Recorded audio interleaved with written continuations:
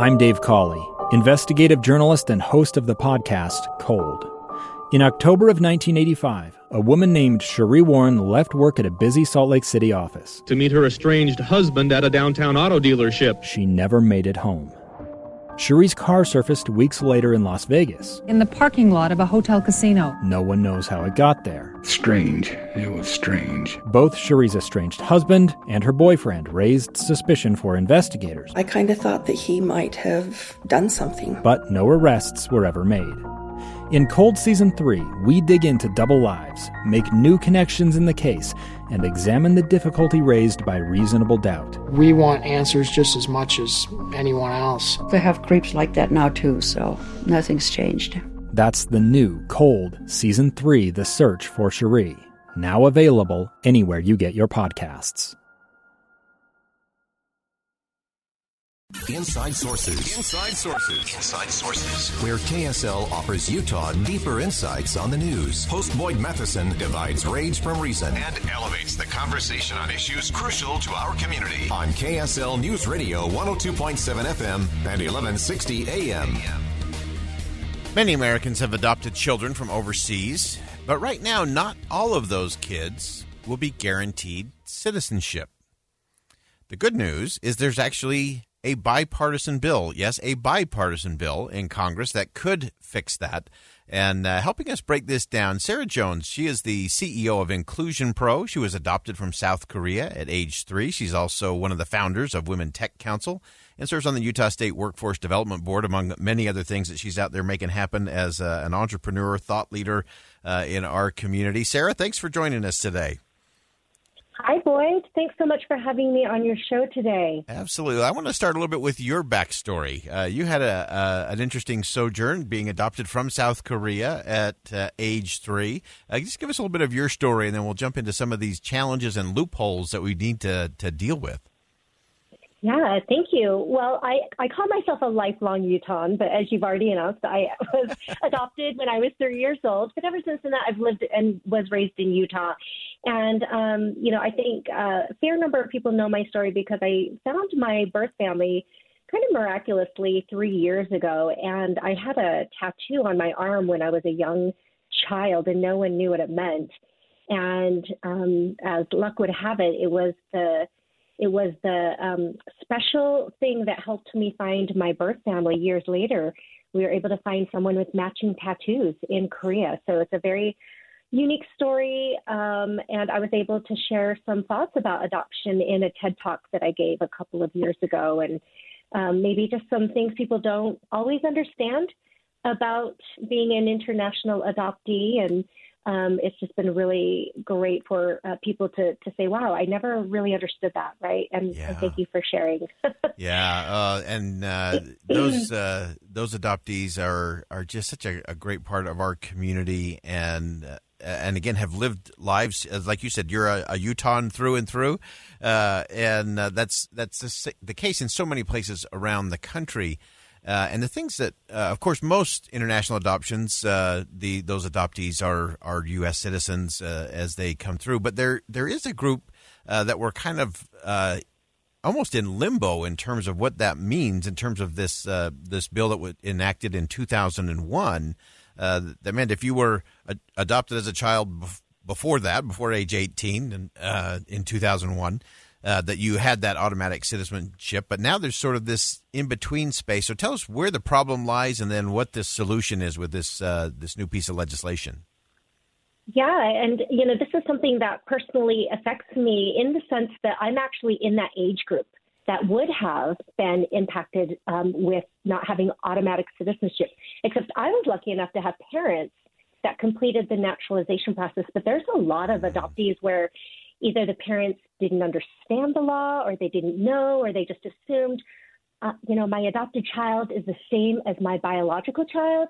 And so, of course, the United States law is going to recognize that. So there's many, many reasons why children in that group, the older group, I'll say they're probably about 38 years or older now, into their 70s even, wow. There's tens of thousands that don't have U.S. citizenship. And a lot of people are really shocked to learn that because I think many people assumed that Congress would have fixed this years and years ago. And so now we have an opportunity to fix it. I think that's the important thing. And I know we're getting people from both sides of the aisle that come together around that. Give us an update. We know that's been introduced. Where is it, and what do you see coming ahead? It has. There's been a group that's actually been working on this for a number of years, and it's formally called the Alliance for Adoptee Citizenship. Now, what's exciting is that our Utah Congressman, John Curtis, was the lead co-sponsor in the House. And so, as you know, Utah is family-friendly, children-friendly. We welcome adoption. And so it was awesome to see one of our Utah Congress leaders leading in the House side. Burgess Owens also is a co-sponsor. The House actually has many bipartisan sponsors, and the Senate side is also starting to build. And so there's been a lot of outreach. We're really hoping this is the year. The group's been trying for about 5 years to get this law fixed. And as all things in Congress, it takes longer than you think. And it takes you would know. And it takes some really determined souls to see things all the way through. As you've gone through this process, curious, Sarah, some of the things that you've learned in this process, and some things that we should be watching for, and things that we could do as citizens as we try to help nudge things forward. Well, I would say I'm one of those that isn't as involved with politics as I should be, and this is one of those things where I think if there's something that you really care about, go after it and learn about it. And I just have to say that I have learned so much about what this law how it really impacts lives. I'll just share a little bit in my own personal story. I was adopted to Utah, right? Raised by an LDS family and sealed in the LDS temple.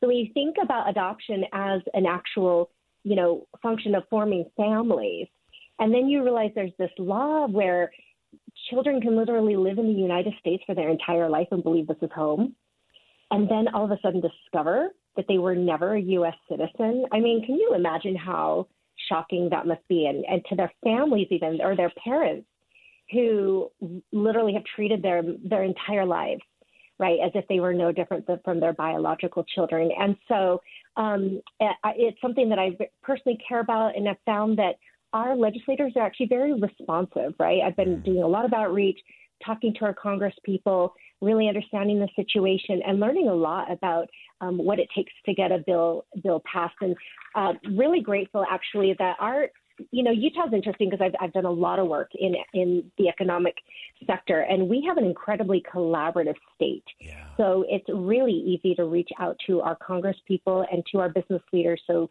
Scott Anderson, CEO at Zions Bank, is supporting this. Shelley Johnson, an executive vice president at Zions Bank, people that care about this issue.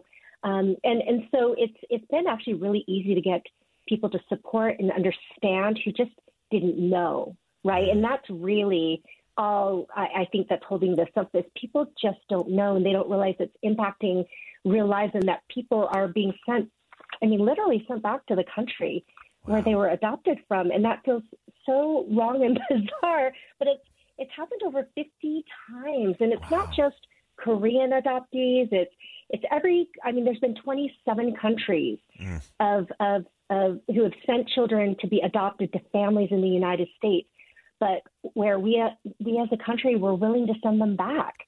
And I just think everybody knows that that's fundamentally wrong. It just breaks up families and breaks up trust in what you experienced as a child being brought to the United States. Yeah, and especially in some of those cases where they don't speak the language, they don't have anybody really there. I mean, you're really sending them into it's like you're sending them to Mars in terms of what you're sending them back to. And this really is one of those where I think the education, the communication strategy around this, because once people think it through, it's like, well, that makes sense. Let's get that done. Yeah. And so we appreciate you leading out on that. Sarah Jones, again, is an important part of this. And of course, our friends over at Zions Bank as well, with Scott Anderson and others. And this is just one of those things that's important.